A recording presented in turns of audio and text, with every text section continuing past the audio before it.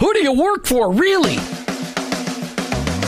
Each one of us has a calling. Have you heard this before? Your workplace is your mission field, wherever that may be. You either work for him or work against him, but you work for someone. Who do you really work for? Is it your clients, your boss, your family, yourself, or your Lord? This isn't a trick question. There is a right answer. You're either all in or all out. Are you for him? I am. In fact, I work for him. Hey, Jim, who do you work for? I work for him. I work for Jesus Christ. I want to be your hands. I want to be your feet. Let me introduce you to the host of the I Work For Him show, Jim Brangenberg. Welcome. You've tuned into the I Work For Him radio show with your host, Jim Brangenberg. Take a minute and listen. I Work For Him, it's not a program that you sign up for. It's a mentality. It's a way of living. It's a permanent shift in your Christ-following paradigm. It's a revolution that's happening in the workplace, and it's about bringing the kingdom of God into places where the kingdom is ignored. Keep in mind that your existence in your workplace, it's not by chance. It doesn't matter what you do or where you do it. Whether you're a pastor, a car mechanic, an attorney, a teacher, a mom, a used car salesperson, your work, it matters to God, and He expects you to be His representative in your workplace. And in your workplace, to recognize that that's your mission field. And in that mission field, you may be the only Jesus your coworkers and employees may ever meet. Now, I know you've heard me say this tons and tons of times, but every day we need to be reminded that going to work is not just to draw paychecks so we can buy groceries. Going to work every day is an opportunity to be a light for Christ. Each day on the I Work For Him show, we try to bring you the practical, the tactical, the factual, and the biblical ways to incorporate your faith into your workplace. I don't come to you as an expert. I don't come to you as somebody that's got this all figured out. I'm just one guy trying to live my life transparently so that you can maybe gain something in order to be an effective witness for Christ in your workplace.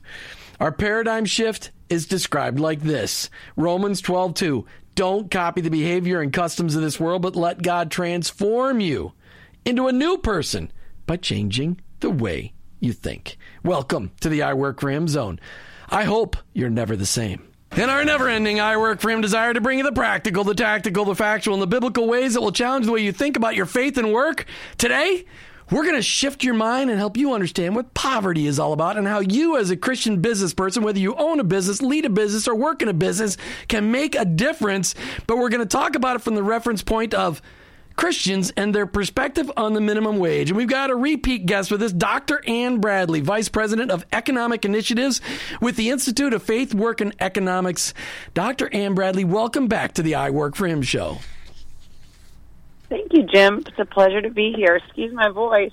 Oh, you know, your voice, if you weren't always out cheerleading all the time with those kids, maybe you'd have a voice. Yeah, that's what it is. I might have one. You're right. I might. So, but you're up in Virginia, right?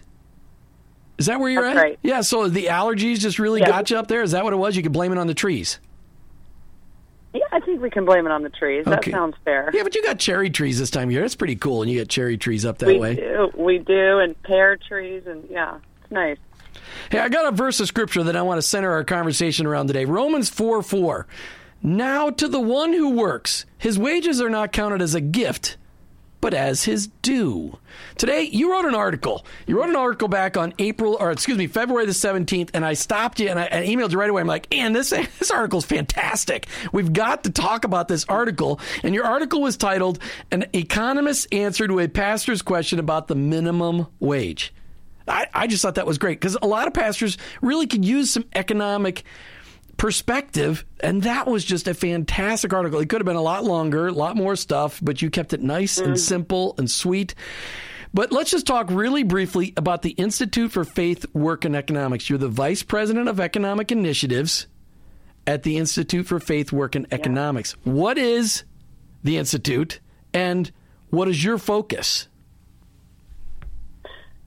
Sure. So our institute is really here to educate Christians on these ideas that, you know, we tend to silo faith and work and then economics. I mean, some people don't even think that matters to their daily lives. And we believe that that's caused a problem in the church, that people, you know, if you survey a lot of people, they say, I hate my job. And Christians would say the same thing. And it's because we do we do our jobs a lot of times for the wrong reasons. So our premise is that we were created to work.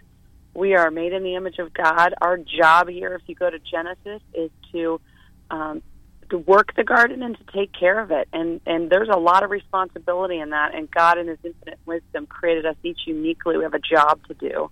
Some of us will get paid for those jobs, and some won't. If you're raising kids at home, you're still contributing to God's creation in a very powerful way. And so we want people to really get serious about what God has created them to do, because we think that in that is how you really personally flourish and how you create flourishing for others. And then economics helps us understand what kind of society do we need to live in so that we're all able to unleash our gifts on the planet, because that's our job. It is our job. And just like Andrea was giving me a hard time, got a little fired up in that intro, but I'm starting to see the result of some Christ followers bringing the church to their workplaces, and it's amazing. When you meld between, as you said, we got to be the anti-silo. We got to stop siloing our faith and our work and anti-silo it. And we need to become the harvest stone in the workplace. You know what a harvest stone silo is, Ann? Yep. You do?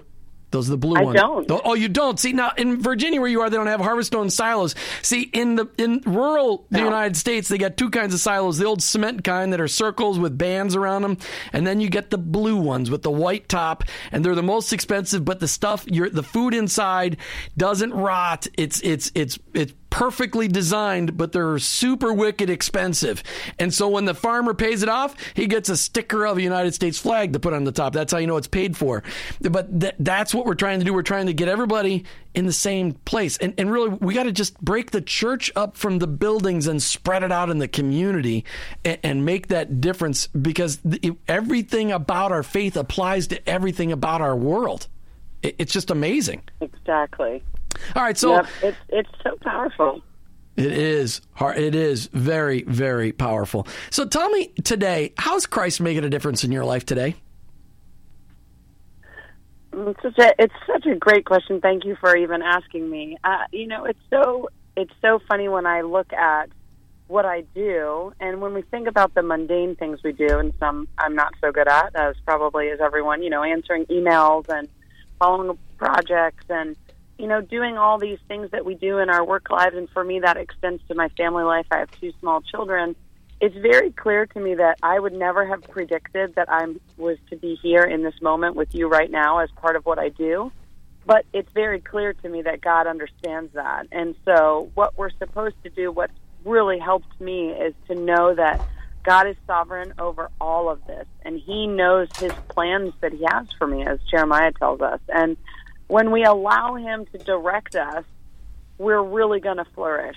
And, I've certainly in my career have taken the wrong jobs before for the wrong reasons. And, they say God bless the broken road, right? So there's a broken road probably for all of us, but I'm absolutely in a place where I understand that God has given me these kind of strange gifts, right? I'm an economist. I mean, not that many people aspire to do that, but He's using me, and it's exciting to see that. And I think we all, there's some part of us that wants the glory. We want to get attention or maybe fame or maybe money. And when we can put those things aside, those are things of the world, and know that God is using the janitors, God is using the waitresses and the baristas and the mechanics to contribute to eternal flourishing. If we can really believe that, it is absolutely the most thrilling thing of my life to know that. It's just all the other worries go away, because you're in the moment God created for you. It's exciting. It is, and it's exciting when you talk about it. And really, a lot of people think, well, an economist, wow, talk about a sleeper, but wow. Talk about boring. But when you look at the intricacies of our economy, you could see the hand of the Lord in every bit of it, because it couldn't be as complex as it is without God. And it's just as the complexity in our bodies and the complexities in the universe, the economy's been complex forever. It's just that we now have it on computers, and we made it even more complex. But where did man get the idea for computers in the first place? So it's cool. I love the fact that you studied all day long. And I can read your books instead of having to study it all day long. I like that better.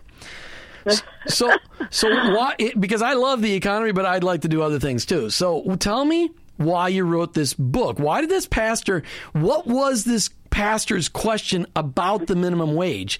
And why did you then write it as an article, as a TIFWE or an IFWE blog? What prompted all this? What was the question that the pastor asked?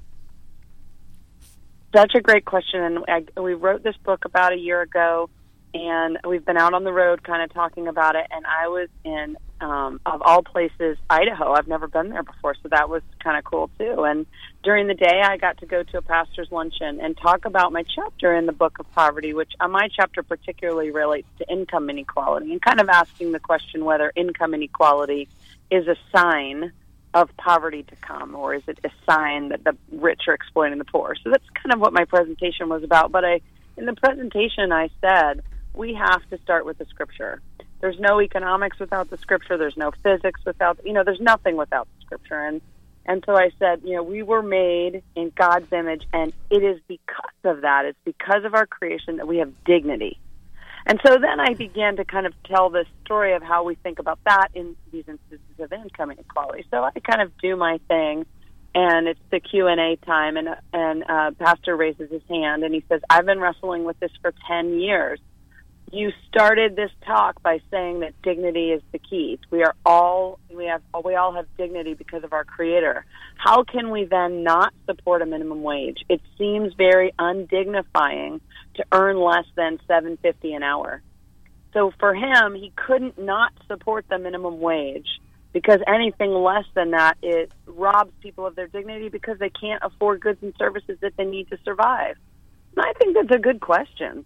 And that's why I wrote the blog post. It was based on this question that he had been earnestly wrestling with.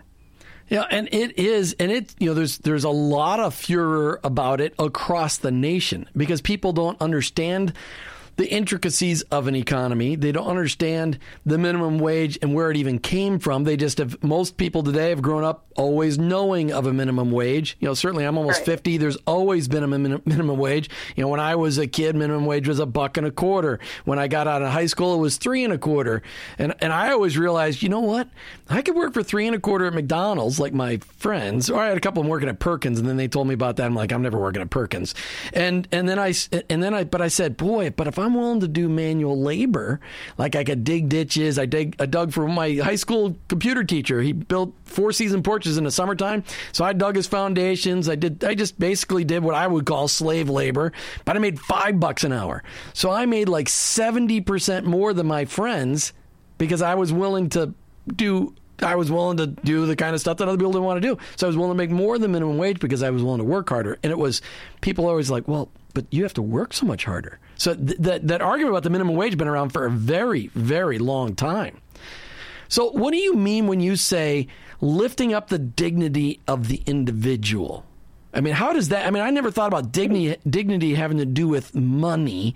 I mean, a lot of times dignity is how people carry themselves, I thought. But when you mentioned in the article that talking about the lifting up of the dignity of the individual, what does raising the minimum wage have to do with that?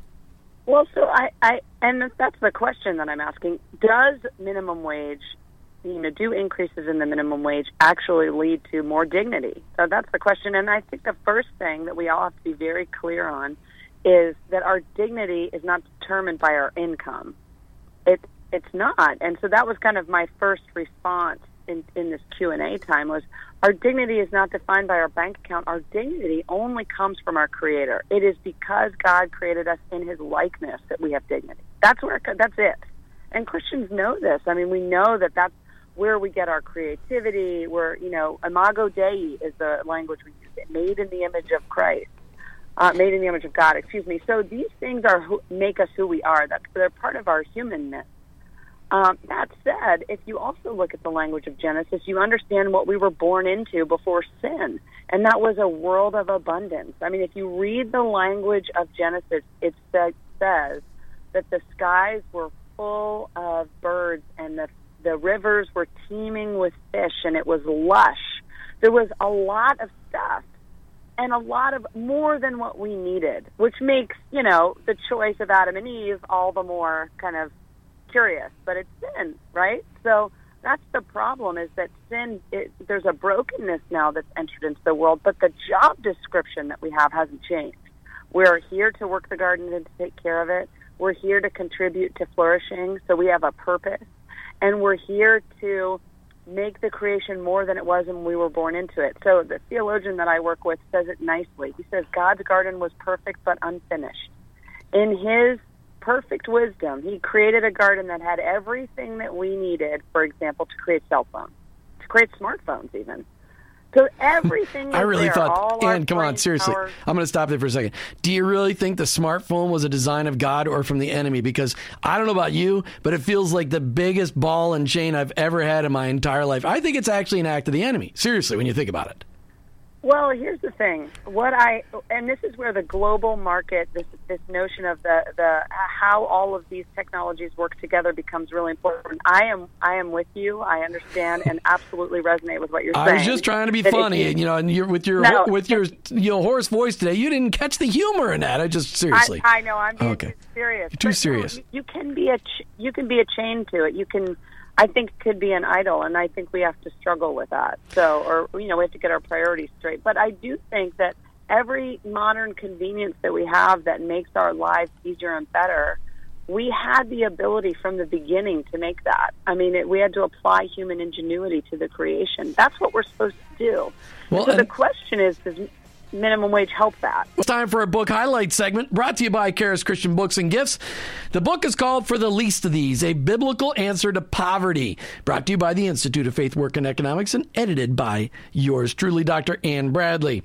Let me give you a short explanation. While much progress has been made towards poverty alleviation, many well-intentioned efforts have led Christians to actions that are not only ineffective, but leave the most vulnerable in a worse situation than before. Is there a better answer? Yes, that's why they wrote this book. Combining biblical exegesis, I can't even say that word. That's why it's just combining biblicals, all kinds of, what's the definition for exegesis, Ann? Exegesis is literal interpretation of the scriptures. Wow, so line by line. Okay, so combining that with proven economic principles, For the Least of These, A Biblical Answer to Poverty, equips Christians with both a solid biblical and economic understanding on how best to care for the poor and foster sustainable economic development. I know what I just said doesn't sound very interesting, but I have read the first couple of chapters of this book because I just got it this week. This is really interesting, and it's something you and your pastor and your church board need to read because we need to pull together as churches across America and fight poverty with the power of God instead of giving people food. I mean, there's just so much more to it. We need to start interrupting our culture with Jesus in every fashion. So call into the studio line now to get this one book. It's all I got is one to give away today. 855-265-2929, 855-265-2929. And you need to remember, you got to read this book. Hollywood is probably not going to make this movie.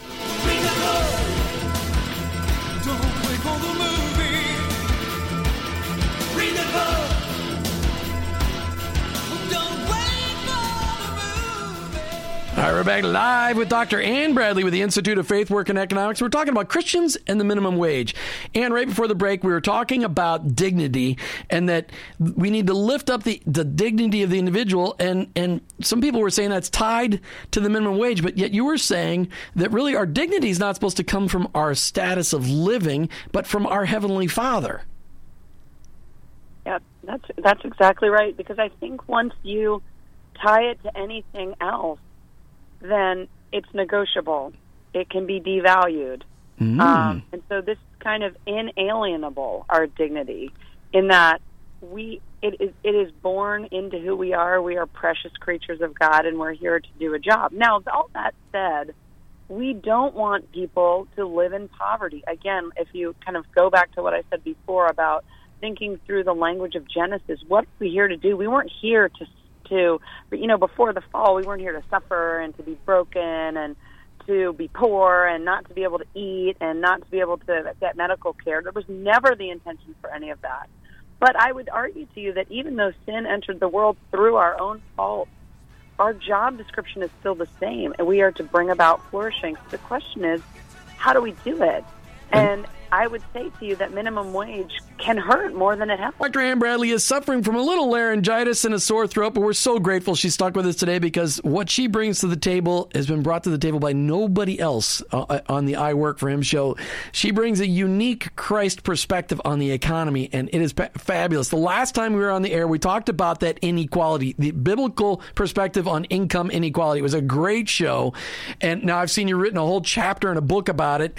Today we're talking about the answer to a pastor's question on raising the minimum wage. So let's just talk about some of the basic economics behind it. Most people think, hey, to solve the poverty, all we got to do is raise minimum wages. But that won't work, will it? It generally does not work, and the evidence shows us that it works for a few, but it tends to harm the worst off. So let me kind of explain that a little bit. You know, the idea is that, say, you have kind of a dishwasher or somebody that's a lower skilled, lower educated member of the workforce, and they work at McDonald's or fast food place or something like this. And, you know, maybe without the minimum wage, they would be paid $5 an hour. But with the minimum wage, as it currently stands, we're suggesting they would be paid $7.50 an hour. And so the idea is a good one. It's that, hey, people that live on $5 an hour, even at 40 hours a week, can't provide them for themselves very well. They have to make really hard trade-offs, like, do I get a new tire or do I take my child to the doctor? And that is not trite at all. Those are hard decisions that many people face. And so the question is, does minimum wage alleviate those decisions and those trade-offs? And we really ultimately want those trade-offs to go away. You can get the tire and the Tamiflu, you know, when you're sick. So that's what flourishing is about. And the question is, does the minimum wage get us in that direction? And really what we see is that what you tend to do with the minimum wage is you are artificially raising a wage. So you're you're in real terms raising the production cost. So for the person who runs the McDonald's, it just got more expensive to do business. And so the incentive of these business owners is to actually retain people that bring $7.50 of value to the table in terms of their skills. And what we see then is the least skilled people, the people that hover around $5 an hour in terms of their skill sets and experience, become unemployed. And so it's a kind of story that has the exact opposite result from the desired intention. And we can't do that. That is inherently undignifying. You don't want to take someone who had a job. It's not the best job in the world, but you don't want them to become unemployed because of your policy. Now you've just created a bigger problem. And the other side of this is that minimum wage tends to raise prices of goods and services because, again, what we've said is instead of $5 an hour to wash dishes, which needs to be done, we are paying $7.50. This is a huge increase. And so that is going to parlay itself into increased prices of hamburgers or, you know, milkshakes or whatever we're talking about. And so that tends to hurt the poor the hardest because the poor can't withstand a price increase in the same way the rich can. So it's kind of a double whammy. Not only are the poor, the lowest skilled people, the very people we care about the most, getting cut out in many cases of the job market, but now we're raising prices on them. What we're seeing in Seattle right now, there's, you know, yesterday, April 1st, minimum wage $15 in Seattle. And businesses started closing their doors before that minimum wage even hit. And some economists did some research, and they found that if you increase the minimum wage to $15 an hour for an average restaurant, you're going to increase their labor costs by 47 to 49%. That's huge. That is huge. It is monstrous. So it's monstrous. And these business owners, I mean, we're not talking about necessarily always large franchises. We're talking about small little businesses. They can't afford it, and so they're just closing shop. So that's a triple whammy because we have people getting fired, we have increased prices. Now we have some stores that are closing, which means consumers have fewer options. So you've just kind of devastated the very population you're saying you want to help. And so this was my response to the pastor is we can't just want to do good. We have to accomplish good. I think we can vote for minimum wage increases and lay our head on our pillow and feel like we've done something good. But unless we unpack the economics, we're not going to actually have the full picture, which is that we're doing harm. Well, and I think so what we're really Well, I was Sorry, just, go ahead. I was just going to say, I mean, that lesson that you just taught is a lesson that we all need to learn. And you can't fix, I mean, that's what a lot of, let's just say, middle class and upper middle class and super duper class in America think that they can fix this problem with money. Even in the church, they think they can fix this problem with money. But it's so much more. And you can't, all you've got to, in order to get a good perspective, every Christ follower in the United States needs to go to a third world country in order to get a good perspective on what the reality of poverty is in the world, in 95% of the world that's not here. That gives you perspective on appreciating what you have. It also gives you an idea on, okay, here these people in third world are content with having 2 pairs of clothes and making $3 a day, but there's no dignity degrading. They're not degrading their dignity. They're proud to make that. I'm not saying we need to do that in the United States. What I'm saying is that we need to help people get. We can't. It's like I had a guy on a couple weeks ago from Cheetah Development out of Minnesota, from Hastings, Minnesota, and they don't teach people. They don't feed people fish. They don't teach them to fish. They teach them how to sell the fish so that they can feed themselves and 100 people for a lifetime. And they actually go into villages all across Africa, and they get investors, and they actually create infrastructure using local people in order to alleviate the poverty, because they said for 6 months of the year, people in Africa have food. And for 6 months of the year, people in Africa are starving to death because their food goes rotten and there's no rain. So that's that third world poverty. But in the United States, poverty, it gets exacerbated every time the government seems to get involved. I mean, look at the Obamacare. They said, okay, here's the deal. Everybody's going to have health care. And, so if somebody's working 40 hours a week, or 29 hours or more a week, you got to give them health care. So what do people do? They cut those people that work at 40 hours a week down to 28 hours. And now not only do they have 12 hours less a week to work, they don't have health care. It doesn't work. You can't mandate that kind of change. What do we need to do to help the church understand how we can make change? Let's take the conversation from being Dr. Jim negative, because I get so frustrated with politics, and talk about how can the church really make a difference? What can we do to solve this issue?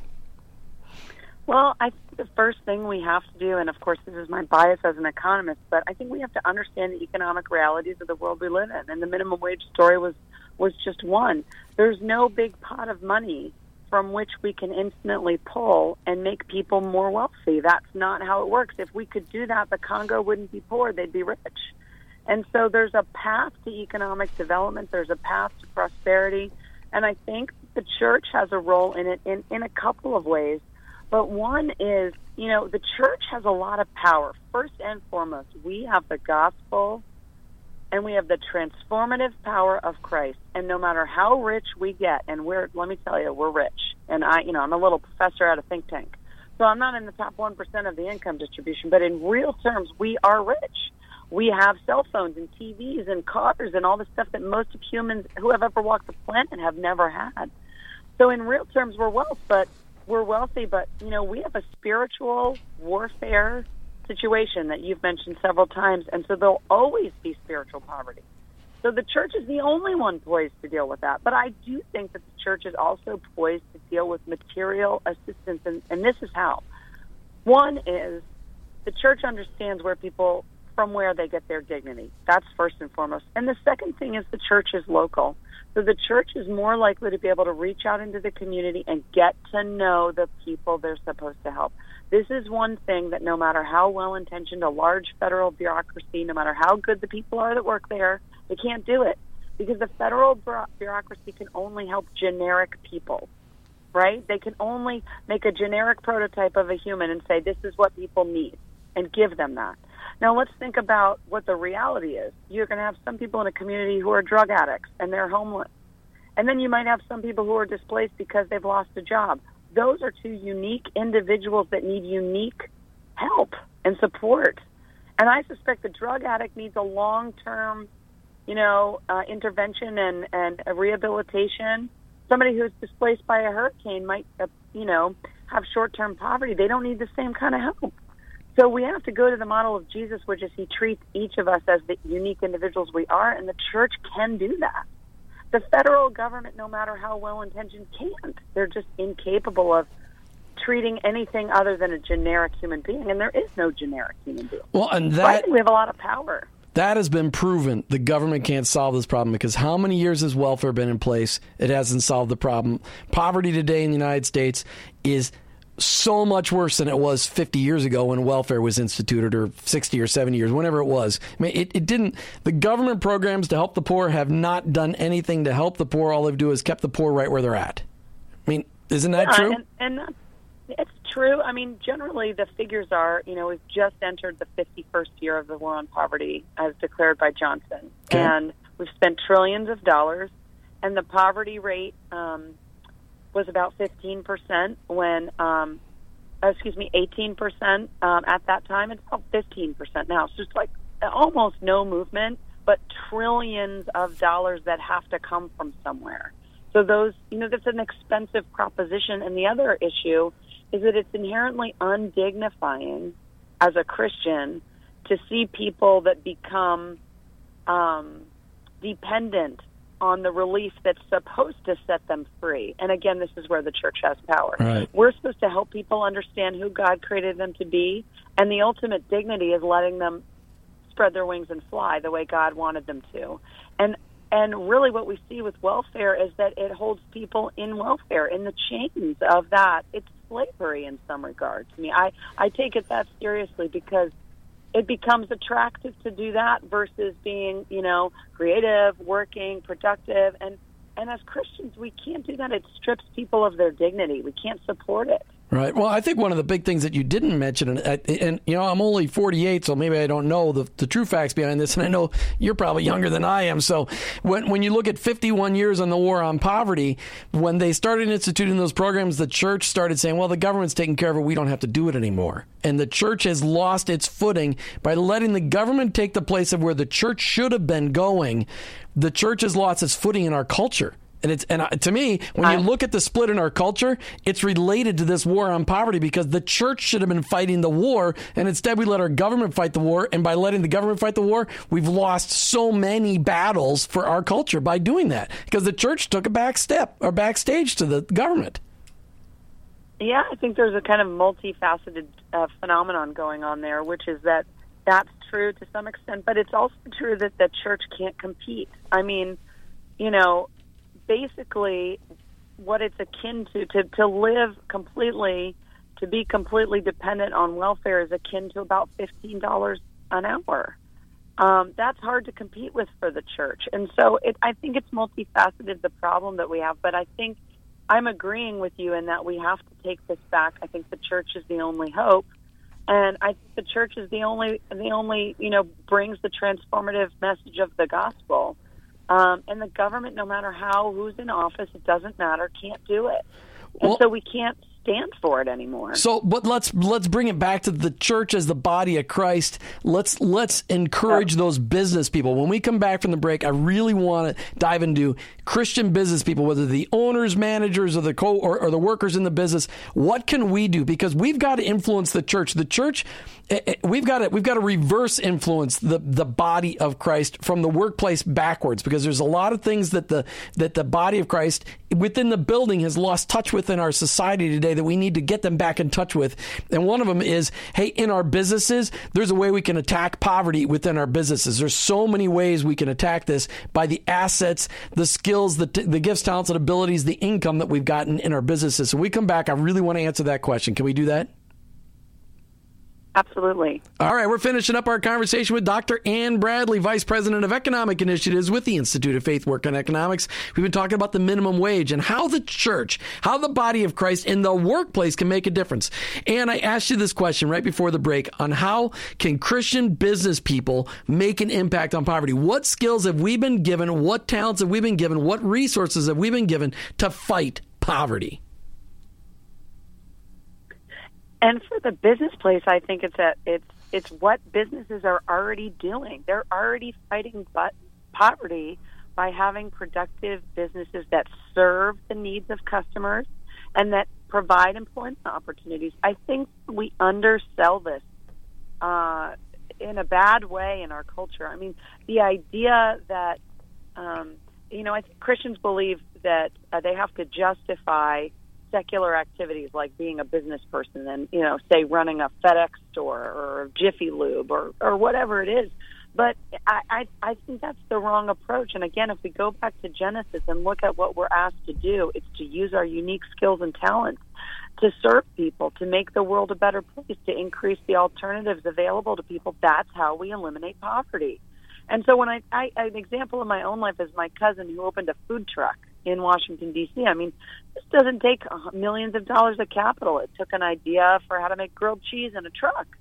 And, you know, he's been able to build a small business, and this provides more alternatives for people in their lunch hour, and it's affordable. And he's now has 2 trucks, and he has 2 managers, so he's employing people.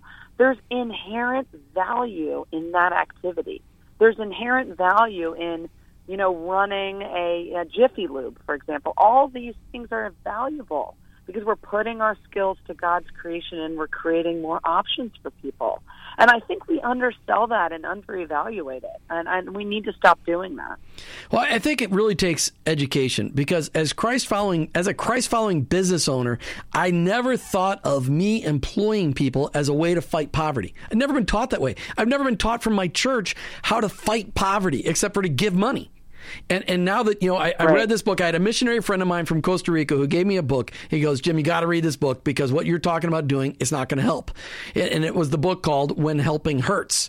And that was the first time I understood that when you're just throwing money, sending money, it doesn't help people. You got to do so many different things. And I really understood that when I stood in the docks at the Dominican Republic right outside Santo Domingo and I watched them unloading the boats of food.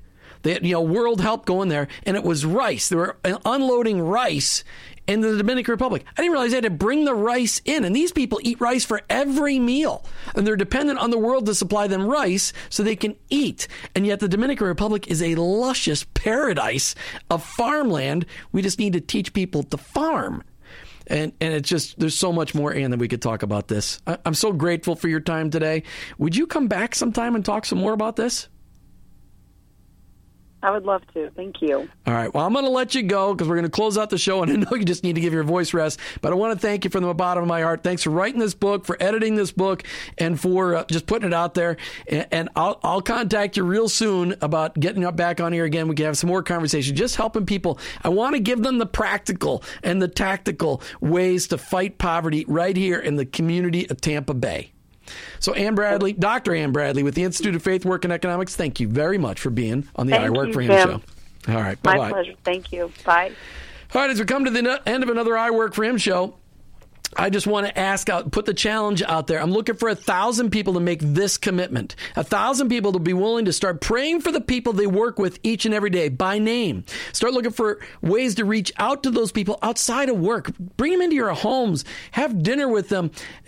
Let them be exposed to your Christ followingness in the real world outside of the office. Start looking for ways to reach out to them within the workplace and to pray with them in the workplace when you notice that they may be down or not doing so well. Start looking for ways for you to be the best and brightest, absolute, most fantastic employee in the place because you're a Christ follower. Everything about you should be changing and everything about you should be excellent. And that's the kind of commitment I'm looking for. Don't make that commitment to Jim Brangenberg and I Work for Him. Make it to your Lord Jesus Christ, but sign up to be part of the I Work for Him Nation. Just contact us on the I Work for Him webpage. Just go to iwork4him.com. Hey, you can also contact me on Facebook, although that I'm 40, almost 49. I struggle with Facebook. Notes on Facebook just mess with my head. You're listening to the I Work for Him show with your host, Jim Brangenberg. I'm a Christ follower who owns my own business, but ultimately, I work for Him.